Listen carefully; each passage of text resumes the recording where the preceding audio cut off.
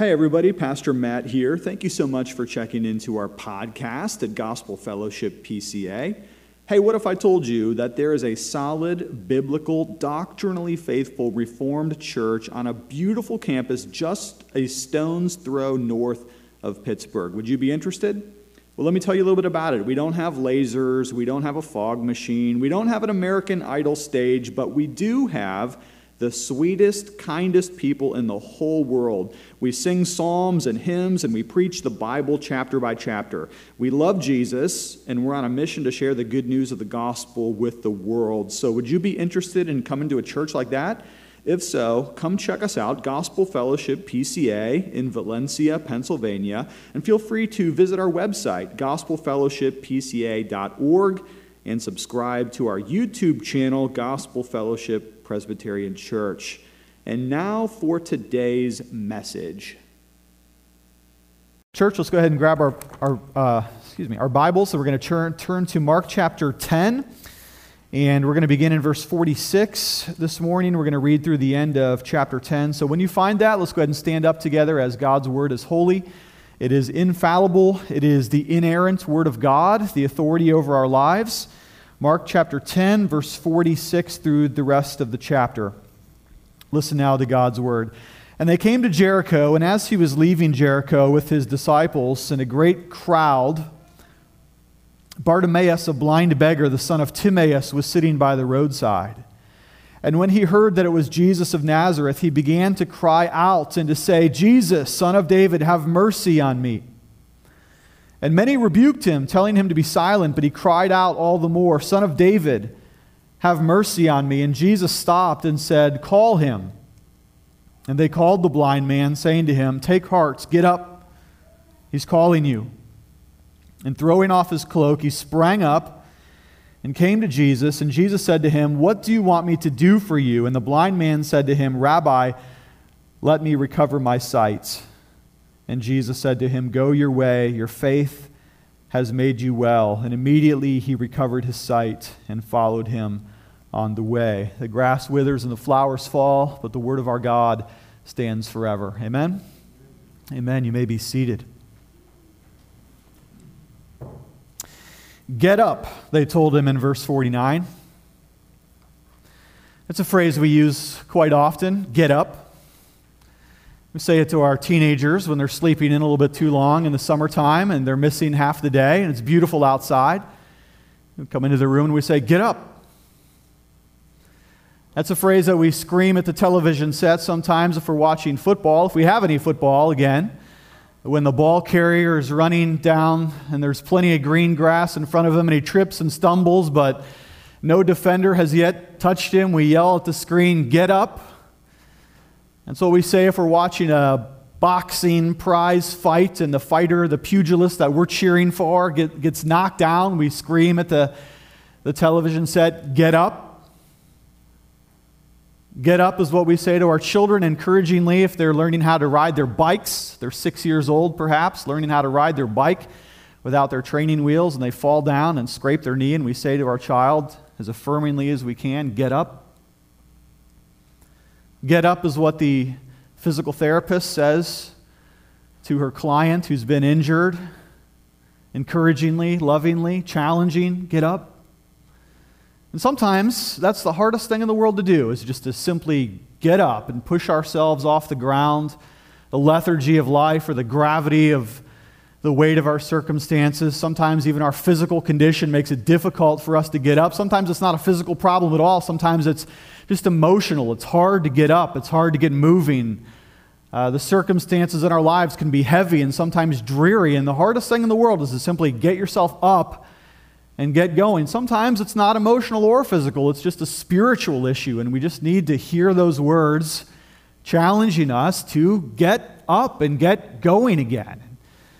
It's a difficult thing to do at times, and in this passage today, Jesus is going to heal a man named Bartimaeus, who is an interesting subject for our study together because, as we've mentioned the last couple of weeks, Jesus is now on the road to Calvary. There is a point of destination for Jesus in the city of Jerusalem. He's going to enter the city soon, but now he's coming to the city of Jericho, which is about 10 miles short of Jerusalem. So he's on his way, Jesus and the disciples traveling to Jerusalem, and on the way they encounter this man, Bartimaeus. He's got a name, by the way. Did you notice that? He's a real person.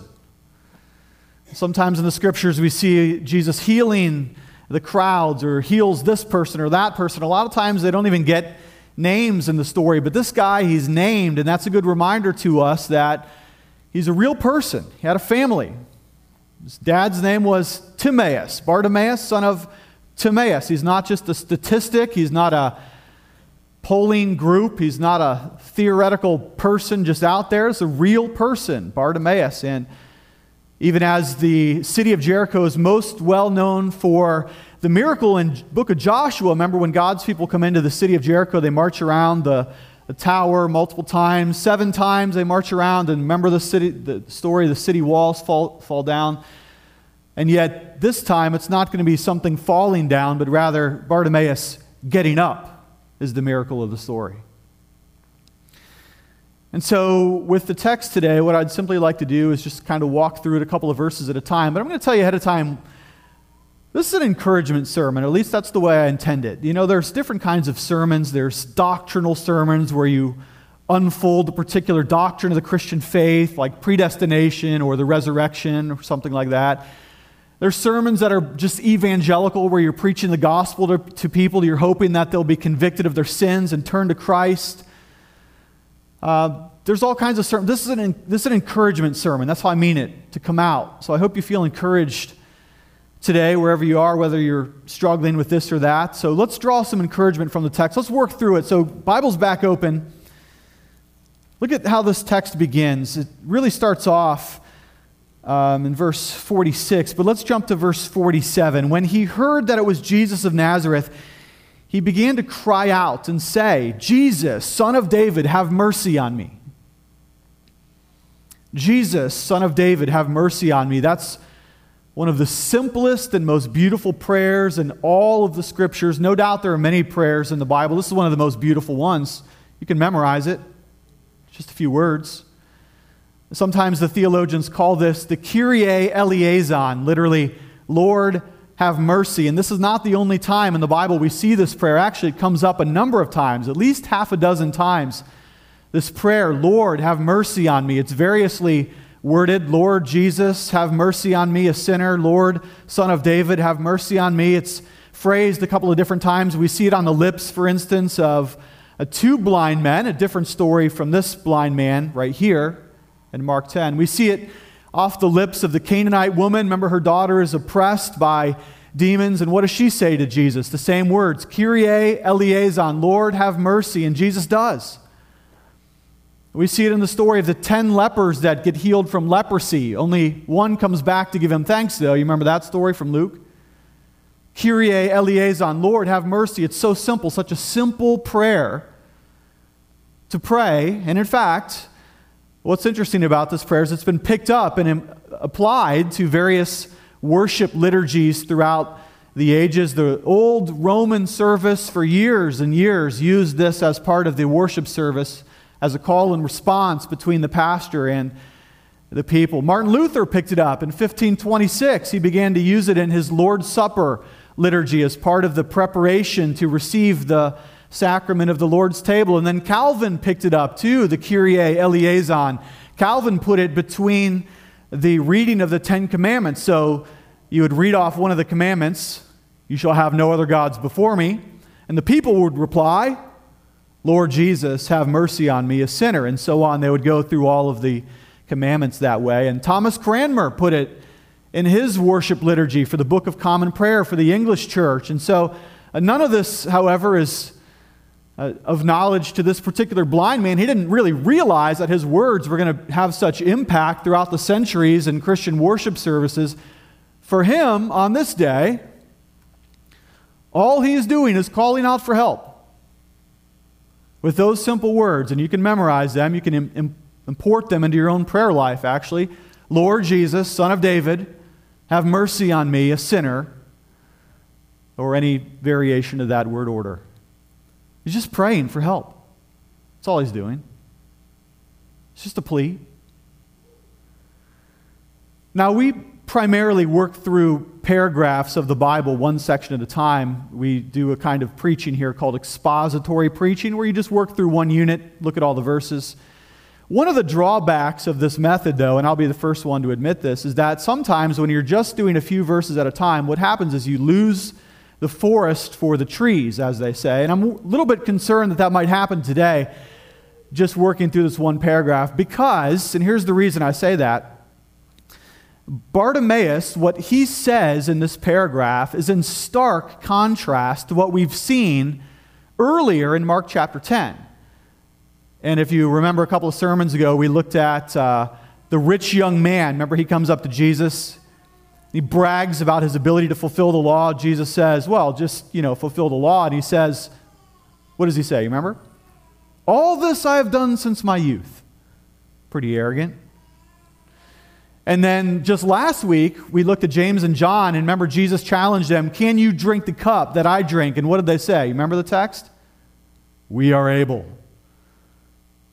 And so here, this passage is intentionally, I think, a stark contrast to the arrogance of these previous two encounters. And now we have a person who is truly humble, truly gracious, truly worthy of our own imitation. If you want to imitate somebody, don't imitate James and John and their arrogance before Jesus. Don't imitate the rich young man and his boldness and audacity. Oh, I can fill the law. I've been doing that since I was a child. If you want to imitate somebody, imitate Bartimaeus here, his simple, gracious, lowly humility. Call it meekness if you want, but he simply cries out to Jesus, Lord, have mercy. And what happens to Bartimaeus when he says this? He's crying out for help. What do we see next? What happens next in the text? Well, we shouldn't be too surprised. Anytime anybody does anything noble in this world, it seems like somebody's going to resist that, right? And so here's what we read in verse 48. And many rebuked him, telling him to be silent, but he cried out all the more, Son of David, have mercy on me. Well, of course somebody would rebuke him. That's what always happens. Let me just tell you this. You probably already know this. You can do anything in this world. You can say anything you want. Do something, do nothing, do this, do that, do the other thing, and there will always be somebody who is going to critique you for what you've done. Isn't that just the way it goes? If you want to say something, there's going to be somebody that doesn't like it. You want to say nothing? Again, you'll be opposed. You're going to do this thing. I guarantee somebody will rise up to tell you all of the reasons why you ought not to have done that thing. If you do the other thing, there will be a critic there as well.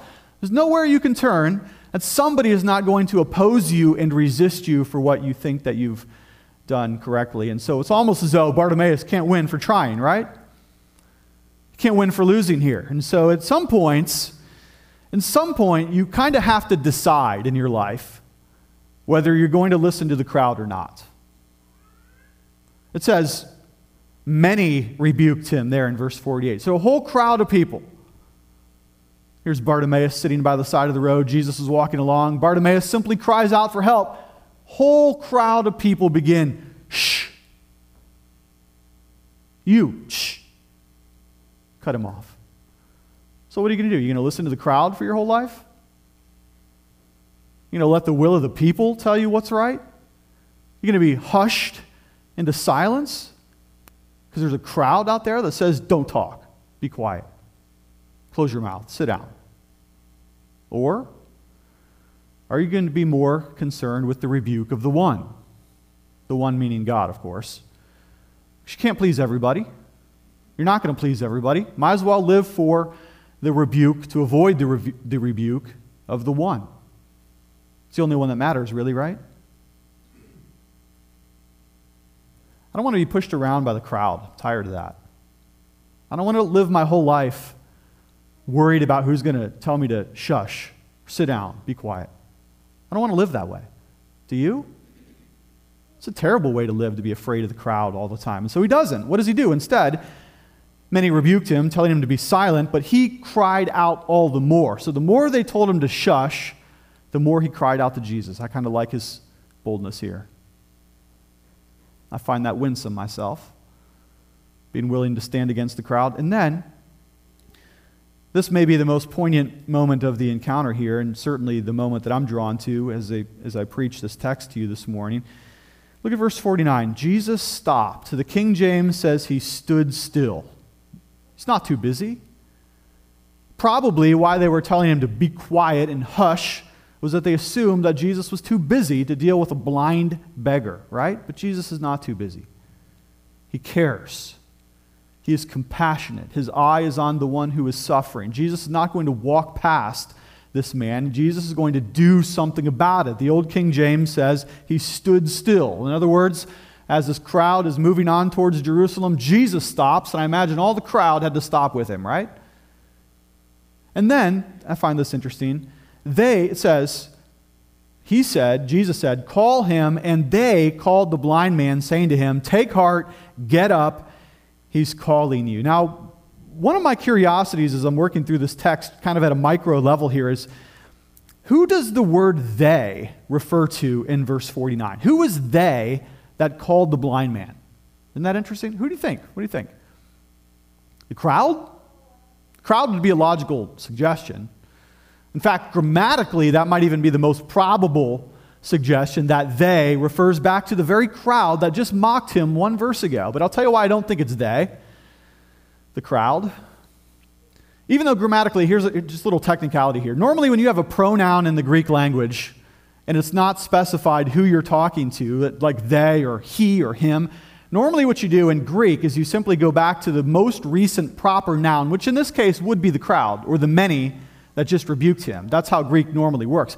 I actually don't think it refers to the crowd here, though. I think it refers all the way back to verse 46 with the disciples. I think Jesus said, call him, and it was the disciples who went and actually spoke the words of verse 49 to this man. And I'll tell you why.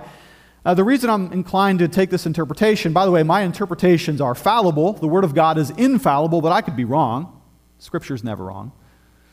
But I think it's the disciples, and here's why. Because of the phrase, take heart, which they say to the man.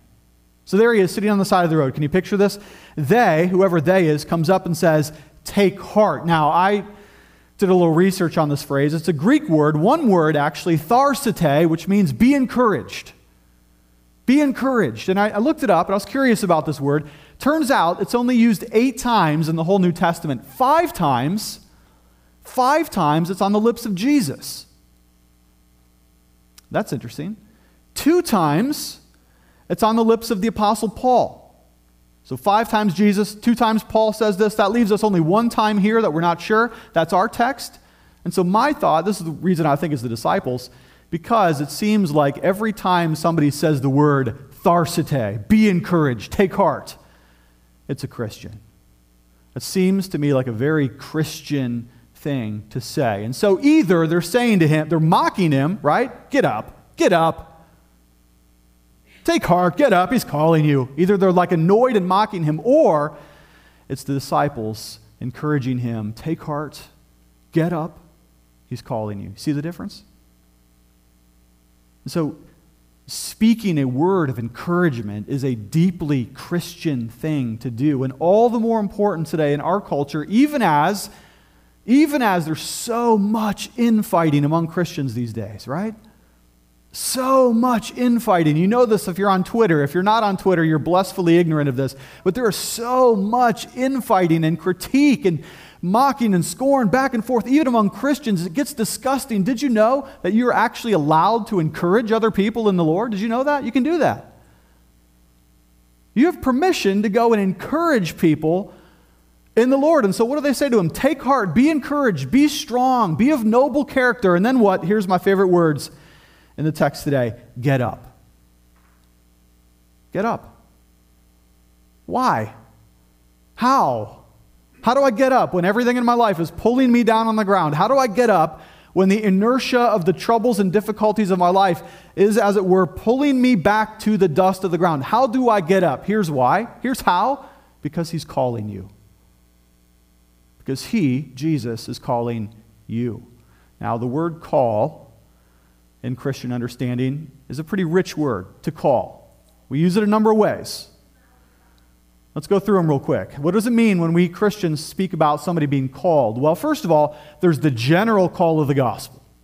Okay, when we preach the gospel and we say, repent or perish, come to Jesus and be saved, that is the general call of the gospel, right? You can believe it or you can reject it, but you're called, broadly speaking, to Christ and the gospel. Secondly, we speak of call as the internal call of conversion or the work of the Holy Spirit. In the Westminster Confession of Faith, it's called the effectual call of the Spirit of God. And so the work that God does, He speaks inwardly to the heart.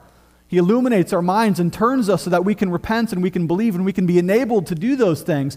And then it gets narrower and we can speak of being called how? Called into service or ministry.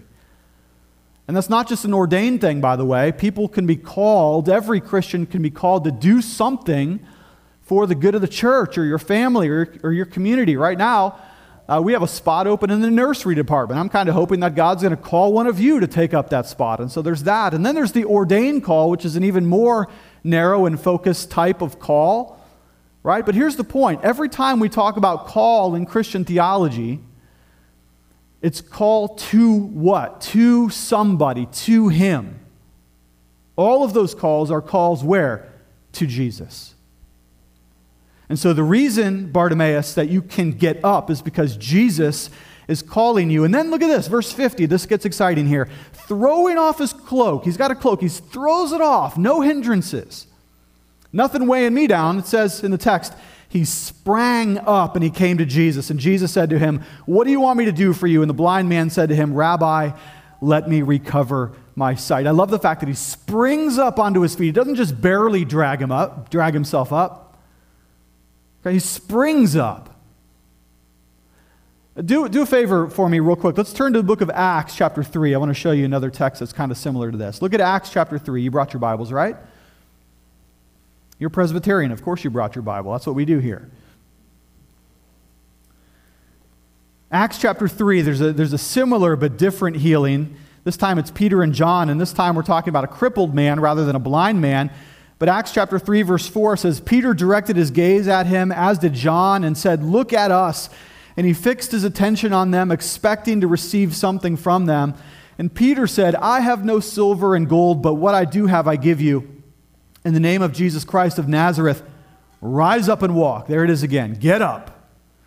And he took him by the hand and raised him up, and immediately his feet and his ankles were made strong. And look at this, verse 8. Leaping up, he stood and began to walk and entered the temple with them, walking and leaping and praising God. And all the people saw him walking and praising God and recognized him as the one who sat at the beautiful gate of the temple asking for alms. And they were filled with wonder and amazement at what had happened to him. So get up, Christians, spring up on your feet. And here's the encouragement part of the sermon. I told you this was an encouragement sermon, right?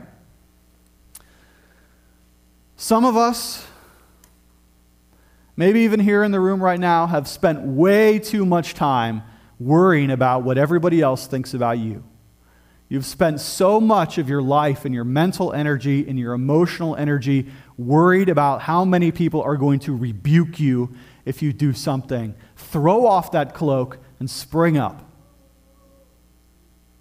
No more let the crowd direct your attention or your focus. There's always going to be somebody that told you that you're not good enough. There's always going to be somebody that told you that you're not qualified or that you shouldn't do it that way or it's never been done that way before or this way is wrong and this way is right. How long are you going to go around listening to the critics?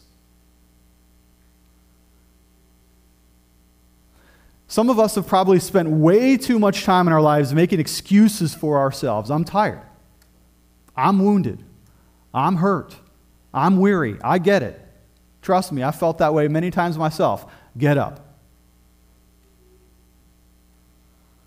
Some of us have spent a whole lot of time thinking that somebody else is going to get the call instead of us because they're better, they're smarter, they're more beautiful, they're stronger, they're younger, they're older. Get up. Everything in your life at some point is going to tell you to stay down on the ground. And here are the disciples telling this man, take heart, get up, he's calling you. I'm not going to imagine somebody listening to this message and saying, well, this kind of seems like a motivational talk. Is that all this is? A little motivational speech today? No. Here's the difference between the gospel and motivational speaking, all right? Really, just the difference between the two categories summed up in one line. In a motivational talk, maybe you've been to one at a corporate meeting or some training seminar or something like that, they're really annoying actually because every motivational speech is exactly the same. What they do is they tell you, if you want to be strong, you have to look where for your strength? What do they tell you? Look inside. That's right. Look in you. You're already strong enough. You just have to find yourself. You have to dig in deep. Find the real you. Discover the real you. Hey, Bartimaeus, you could probably see better if you just look inside and see the seeing man instead of looking at the blind man. That kind of stuff, right? Total nonsense. Because as we all know, we are really actually quite weak. As we all know, if we're really honest with ourselves, we are blind and we are beggars. And so as it turns out, look into yourself, find the strength within you, isn't really very good advice. And so what happens is you end up spending your whole life laying by the side of the road. And so the difference between motivational speaking and the Christian gospel is that in the Christian gospel, instead of looking inside of ourselves to find strength, we look where? To Him. That's why we can get up. That's why we can keep going. That's why we can follow after Him, because there is one who calls us to Himself, and He actually gives us the power to do it, you see. He actually enables us to do the very thing that He's calling us to do, which is to follow after Him. And so that's the difference right there. We don't look inside. That's death. We look to Him. And so here's how the story finishes up. Let's go ahead to verse 51 and 52. Jesus said to him, "What do you want me to do for you?" Good question, by the way. Remember, the man has two problems. He's blind and he's a beggar. So his answer here could say a lot about his character. If he says, well, I want everything. I want to see and I want riches, then we would know a little bit about him. And if he said that, he would have been a little bit more in the category of James and John and the rich young man who wanted to have their cake and eat it too, right? But instead, in keeping with Bartimaeus' gentle and meek character, he simply says, "Rabbi," a term of affection and honor and endearment, "let me recover my sight." And Jesus said to him, "Go your way, your faith has made you well." And immediately he recovered his sight and followed him on the way. Now, this text right here has been used and abused by the healing televangelists, right? Because what do they say? Well, they'll preach healing, and then if you're not healed, what do they say to you? Well, it's your fault because you didn't have enough faith. See? See what Jesus says to Bartimaeus? It's not my fault. I'm the healing televangelist. It's your fault. You didn't have the faith. And so actually this passage, which is quite an encouragement, has been used to actually tamper people down again. But that's not what Jesus is saying here. He didn't say, your faith has made you see. He said, your faith has made you well. And then Jesus grants the miracle. See the difference? Faith in Christian theology is what justifies us as sinners before the righteousness of the great and living God. Don't forget your doctrine. This is an encouragement sermon, but don't forget your doctrine. We are justified by faith, said the Protestant reformers, right? And what does that mean? It means that we who are sinners, we who have broken God's law, we who have failed Him in any number of ways in our lives, we who have red check marks all over the paper that we turned in of our lives, right? We are the recipients of God's merciful, forgiving, clearing grace. And He regards us in His sight as righteous, even though we're sinners. He wipes away our sins and He makes us His children, draws us into His family, and regards us as loved ones. That's the doctrine of justification by faith. Jesus said, your faith has made you well. Not well off or wealthy. Your faith has made you well. Well, how? Well, with the living God in relationship to Him through faith in Christ. Your faith, Christian, is the most important thing about you. Listen, if you tuned out, this is really important. Your faith is the most important thing about you. It is not your skin color. It is not your class of wealth. It is not your voting demographic. It is not your occupation. It's not your marital status. It's not what neighborhood you live in. The most important thing about you, Christian, is your faith in Jesus Christ. Your faith has made you well by bringing you into relationship with the great and living God. Therefore, throw off the rebuke of the crowd and follow him. See? If Christ is the anchor and you are the ship being bantied about by the storm, your faith is that chain that holds you to Christ. Your faith is the chain that holds the ship and the storm and the seas of life to the anchor that is Jesus Christ. Your faith is that which binds us together as the believing community of God. Therefore, your faith has made you well is the single most important thing about you, Christian. To be completely honest with you, you will be rebuked and critiqued in this world. It is possible that you may get fired. It is possible that you may lose your wealth. It is possible that you may lose your status. It is possible that the things that you've worked so hard for your whole life can be taken from you one day. But the one thing that can never be taken from you, Christian, is what? Your faith. So take heart. Get up. He's calling you. Let's pray. Heavenly Father, we thank you that our faith in Christ has made us well. We thank you, O God, that our faith is a chain that cannot be broken, bent, or severed, that moors us to the gospel in Jesus Christ. We pray these things in your holy name. Amen. Let's stand, church, for the benediction as we go.